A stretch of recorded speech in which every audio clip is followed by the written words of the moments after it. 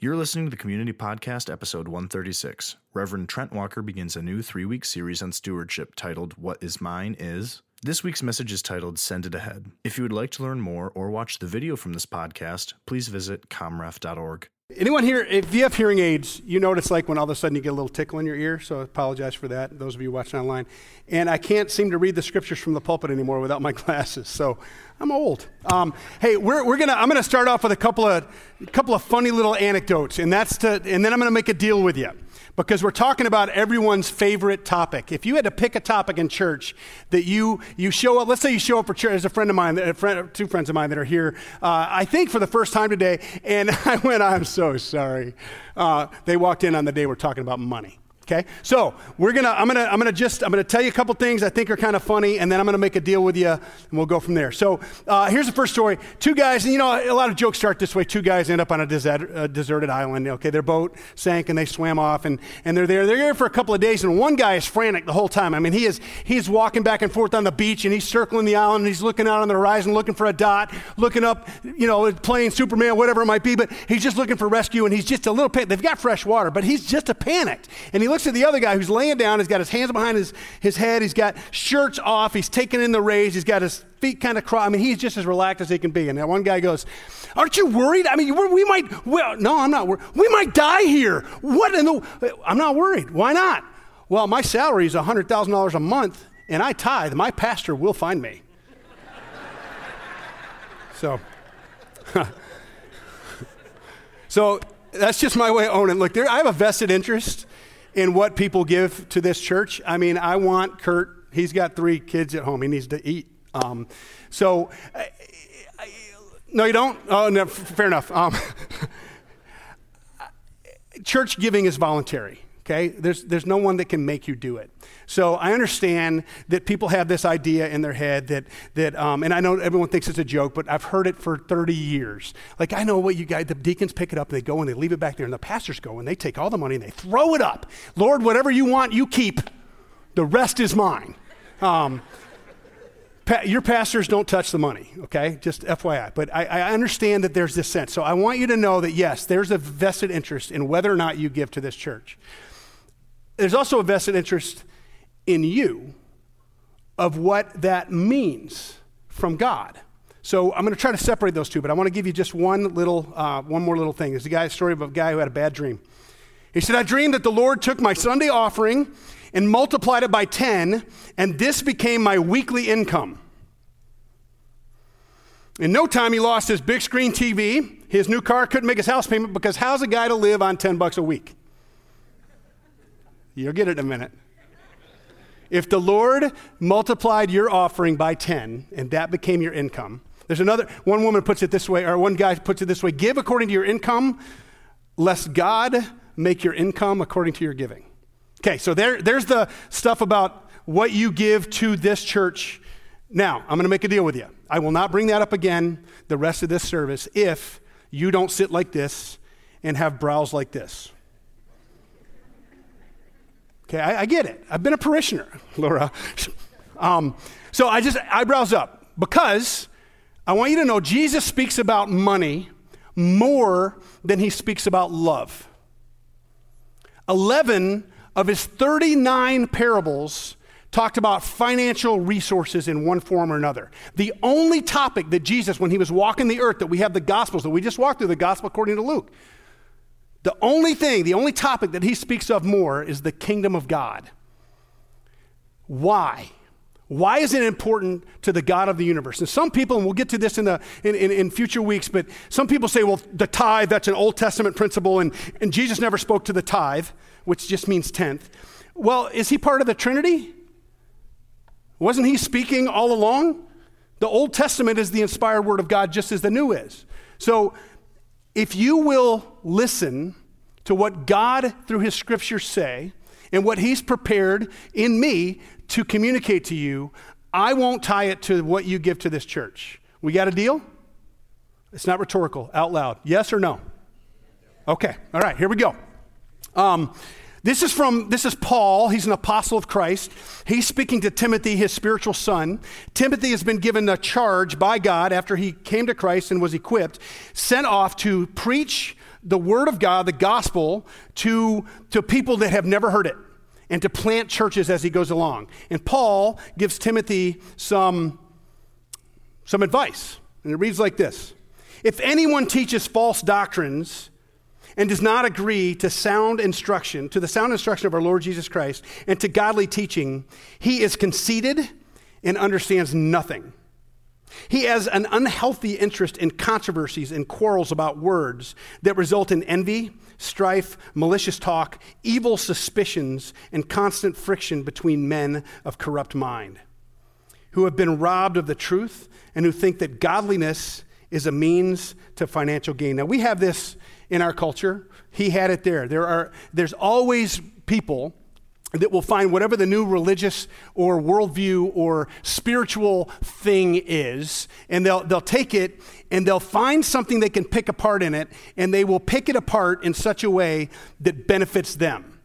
In our day and age, we call them prosperity gospel preachers. They've been around in Timothy's time. There's other types of false teachers, but they will convince people that if they would just muster up enough faith and give it to that preacher, God will give them more and make them rich. That's not Scripture. And Paul is saying to Timothy, don't get caught up with people like that. They think that godliness is a means of financial gain. But then he says, but godliness with contentment is great gain.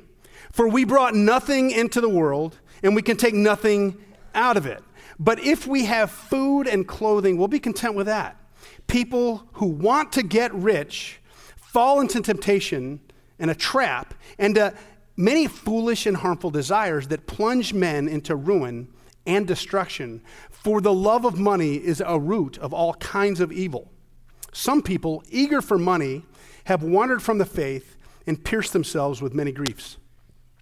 That's one of those passages that we all know in Scripture, but we almost always misquote. It's kind of like God helps those who help themselves. It's not in the Scriptures. It actually, the first time I ever heard it was Gene Hackman as the priest in the Poseidon Adventure in the 1970s. God will help us. God helps those who help themselves. The love of money is the root of all evil. It's not what the Bible says. It's not. The love of money is a root of all kinds of evil. Think about it for a minute. If I'm caught up and I bend my will to the pursuit of stuff, when I don't get everything that I want, I got to blame somebody. So it becomes either God not blessing me or it's other people got in my way. The love of money is the root of all kinds of evil. When we want something less than God, it makes us selfish instead of selfless.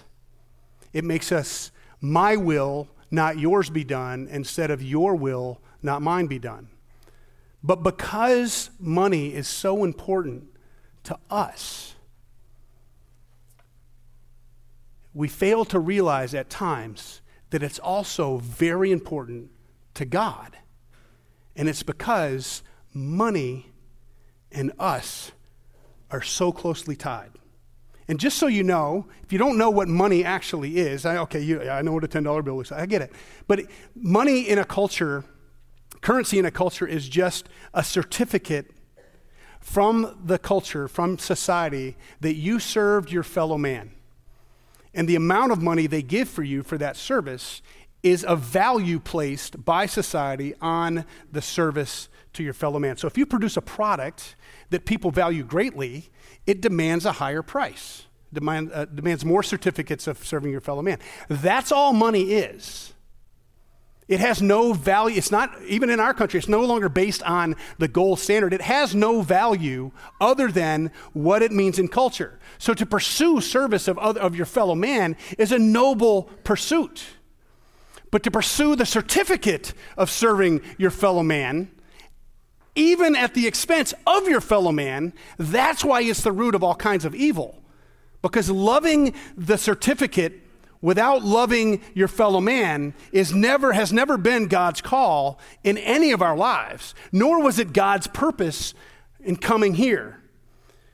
But you, man of God, Flee from all of this and pursue righteousness, godliness, faith, love, endurance, and gentleness. Fight the good fight of faith. Take hold of the eternal life to which you were called when you made your good confession in the presence of many witnesses. Now, I'm going to go back just for a second here. But you, man of God, flee from all this and pursue, here's the ones we like, righteousness, godliness, faith, love, gentleness. But he also tells us to pursue endurance. Now, think about that. If you have to endure something, is that usually a party? I have to endure all that praise from people. I had to endure someone giving me a gift. No, endurance implies difficulty. Endurance, and we're supposed to pursue endurance. So somehow, some way, and I'm not accusing anybody of this, but we all kind of have this inside of us. And when we think about money, and we think about what that means to us, and then we think about what God has for us with that, we tend to get this idea that God, if I'm doing the right stuff, if I'm doing good stuff, if I'm pursuing God, then he'll make the rest of things just kind of work out for me. Then why would he tell us to pursue endurance? Why would he tell us that we have to persevere? Why would he say in this world there will be trouble, but take heart, I've overcome the world? He doesn't say in this world there will be trouble, but take heart, I've taken away all your troubles. See, faith means trust. It means trusting God even when it looks like you shouldn't. Even when it doesn't seem to make mathematical sense. Trust God that he knows better than I do what works best for my life. I get it with forgiveness. I understand it with integrity. I understand it, let my yes be yes and my no, no, and anything beyond that comes from the evil one. I understand it even when it comes to how do I take care of the things that he's entrusted to me, but I do not want it to be true when it comes to what he says about my money.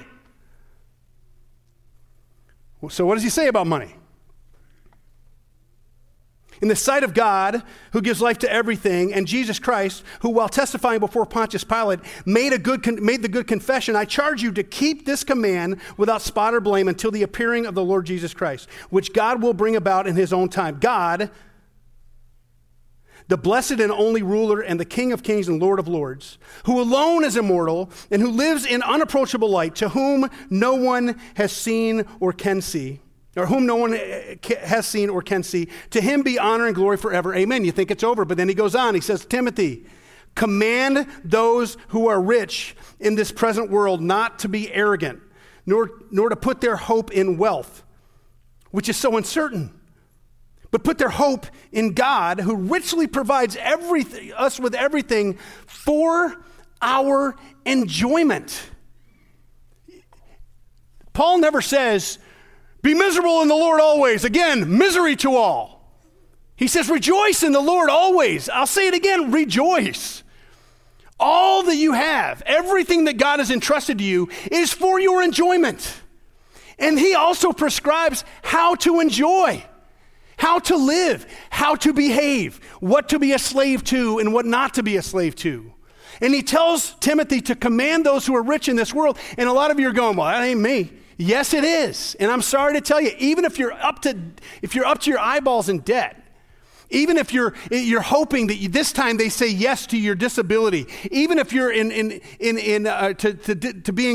getting disability, even if you can't make your rent, even if you just had a medical procedure and you have a $10,000 deductible and you might go bankrupt. You know, in some parts of the world, and I believe it's Pakistan, that you're considered to be in poverty, you're considered to be absolutely the poorest of the poor if you don't make $600 a year.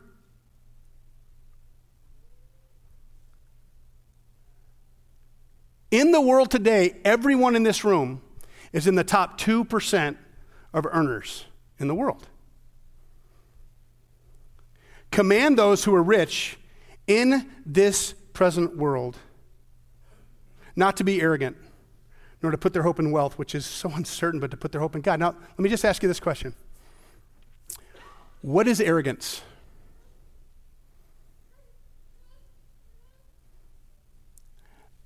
I know better than others.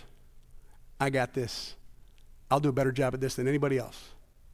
And everybody else knows it. That's arrogance. There's other definitions, and you might have one that doesn't seem to stick so much, but So if Paul commands Timothy to command those who are rich in this world not to be arrogant, why?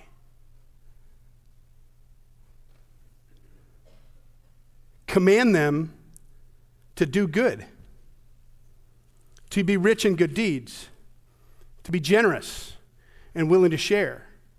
In this way, they will lay up treasure for themselves as a firm foundation of the coming age, so that they may take hold of the life that is truly life. And then he has some final words for Timothy. Timothy, guard what has been entrusted to you or to your care. Turn away from godless chatter and the opposing ideas of what is falsely called knowledge, which some have professed, and in so doing have wandered from the faith. Grace be with you.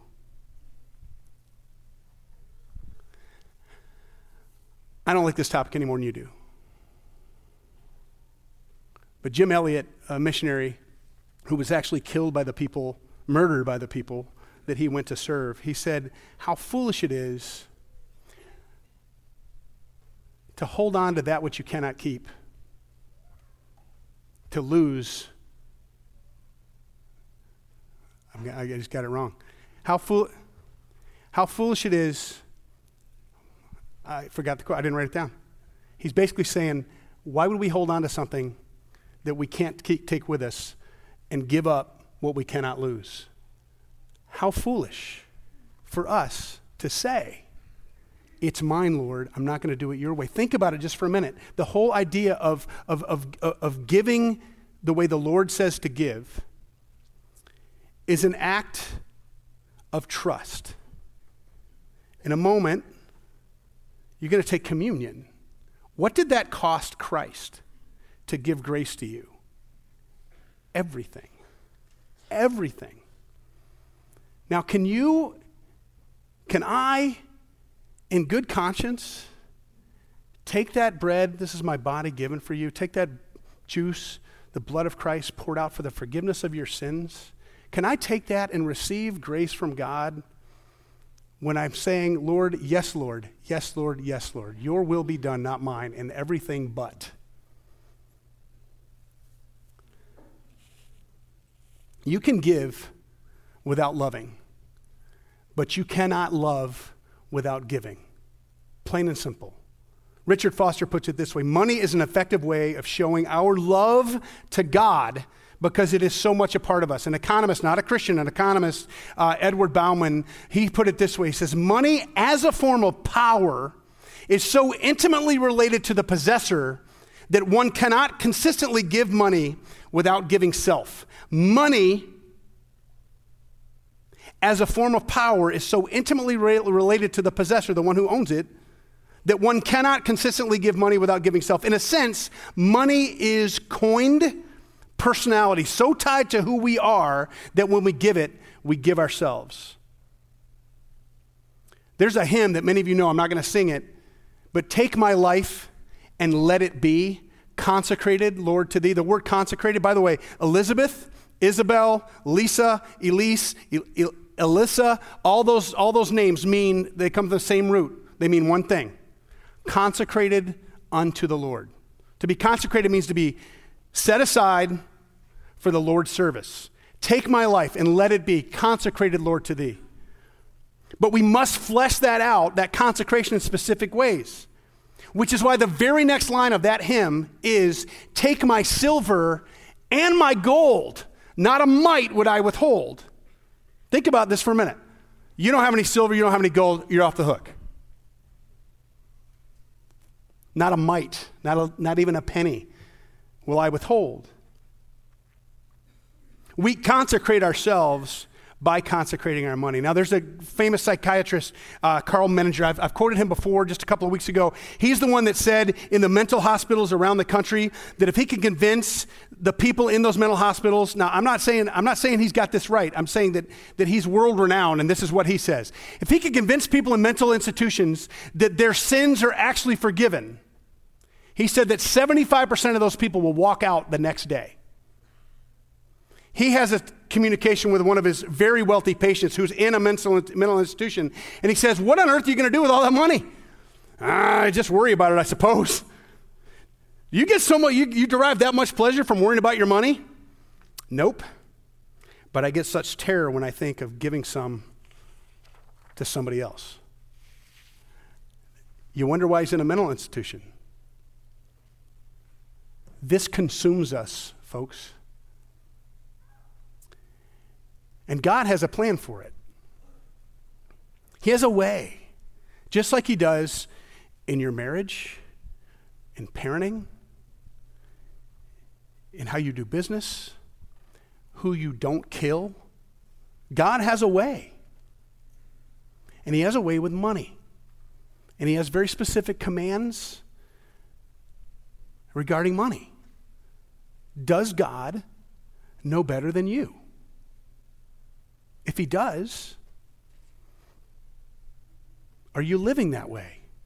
See, this terror that this guy talks about, it brings me, I'm terrified of the idea of giving it to someone else. This terror is real, and it shows up in other parts of our lives. I talked to a man today who's had cancer for a while, and he's got a bunch of cancer tests coming up this week, and he knows the cancer's back. And he's living in what cancer patients call the what-if stage. Living in the what-if. What if this? What if it's all through my body? What if it's spread? What if they can't treat it this time? What if it doesn't knock it down? What if it's what? My friend Steve Kroll, years ago, he had cancer, and I called him. He's a Mayo Clinic, and I called him, and I'm trying to give him permission to just be raw, to just shake his fist at God. And he goes, I get what you're trying to do, but he told me two things that they sound so wrong. But he said, the cancer that's eating my body is feeding my soul. And then he said, Trent, the cancer's not going to kill me. What ifs will kill me. And you know that actually worrying about stuff actually produces chemistry in your body that feeds cancer? See, we understand what terror's like if you get the C word as a diagnosis. But we also have that sense of terror when it comes to parting with our money. This terror is real. When we let go of money, we're letting go of part of ourselves. And here's the key. We're letting go of our security. But this is precisely why it is important to do it. It is one way to obey Jesus' command to deny ourselves. If any man would come after me, let him deny himself, pick up his cross, and follow me. Do you remember the rich young man? That story of the man that come. We just went through it in Luke, but good teacher, what must I do to inherit eternal life?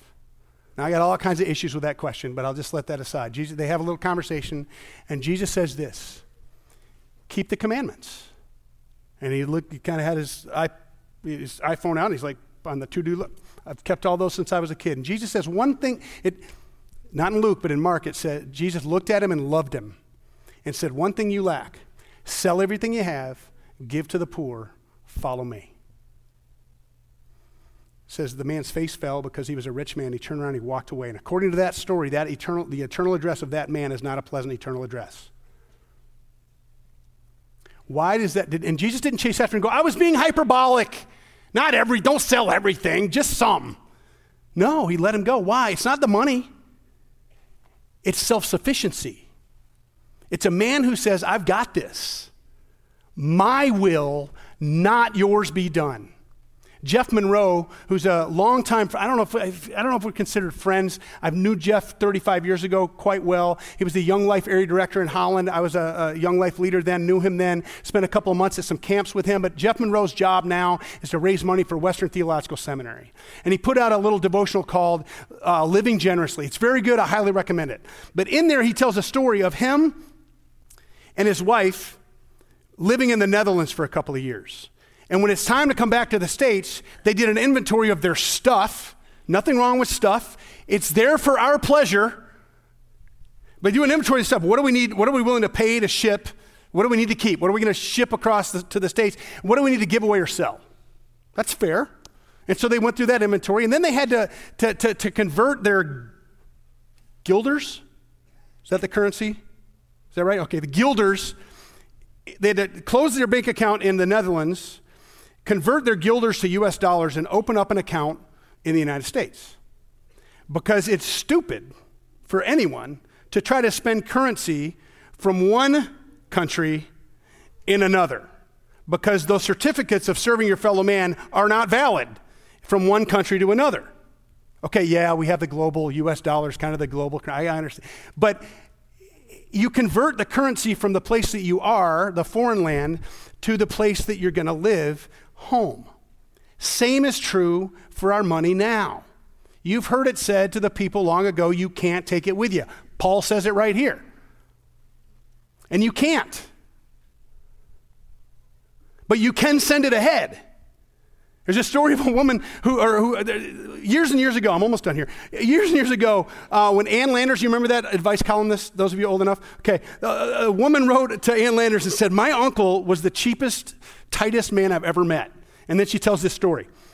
This guy, every paycheck he took, when he cashed his paycheck, this is years and years ago, but when he cashed every paycheck, he took $20 out and stuck it in his mattress. His whole life.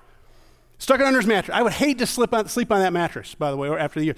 But he made his wife promise him on his deathbed, you promise me that when I die, you take all that money from the mattress and you put it in the casket because I'm taking it with me. Dumbest thing I've ever heard. But she promised, and here's how she did it.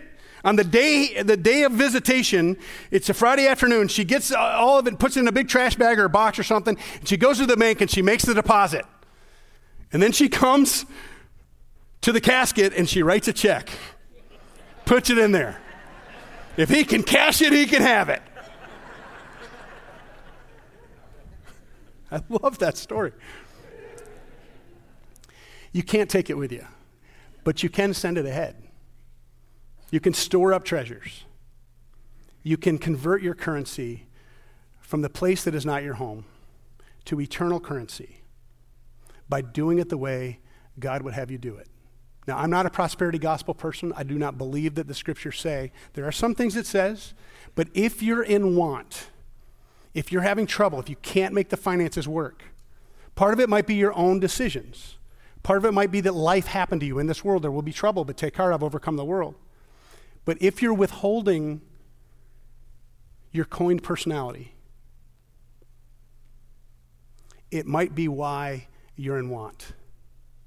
Psalm 23 says, the Lord is my shepherd, you shall not be in want. And Proverbs chapter 11 says this, one man gives freely, yet gains even more. Another withholds unduly, but comes to poverty. We're going to receive communion in just moments. He gave everything so you lack nothing. And we always talk about, not my will, Lord, but yours. Are you behaving that way with your money? It's for your enjoyment. But there's a way God prescribes. Do you trust him or do you not? Your checkbook, your credit card statement, your bank account, your investments will tell you. So when that bread comes by and that juice comes by and you're asking God to give you this means by which he gives you grace, getting what you don't deserve, also ask him to not give you what you do deserve, mercy. Now, there's nothing in this message that is intended to create guilt. Guilt makes you feel terrible, like I'm a schlep. I'm terrible at everything. And it keeps you away from God. But conviction is always specific. So if there's something that God has poked at you in this today, before you take, eat, drink, remember and believe, confess. Just tell God what he already knows. Repent. Lord, I'm not going to do it my way anymore. I'm going to do it yours. Seek forgiveness, and you'll get it. Gone are your offenses like a cloud, your sins like the morning mist. Return to me, says the Lord, for I have bought you back. He used the currency of heaven to pay for you. And now you convert some of that currency and send it back. Let's pray. Lord, I pray that what you wanted to say is what was said.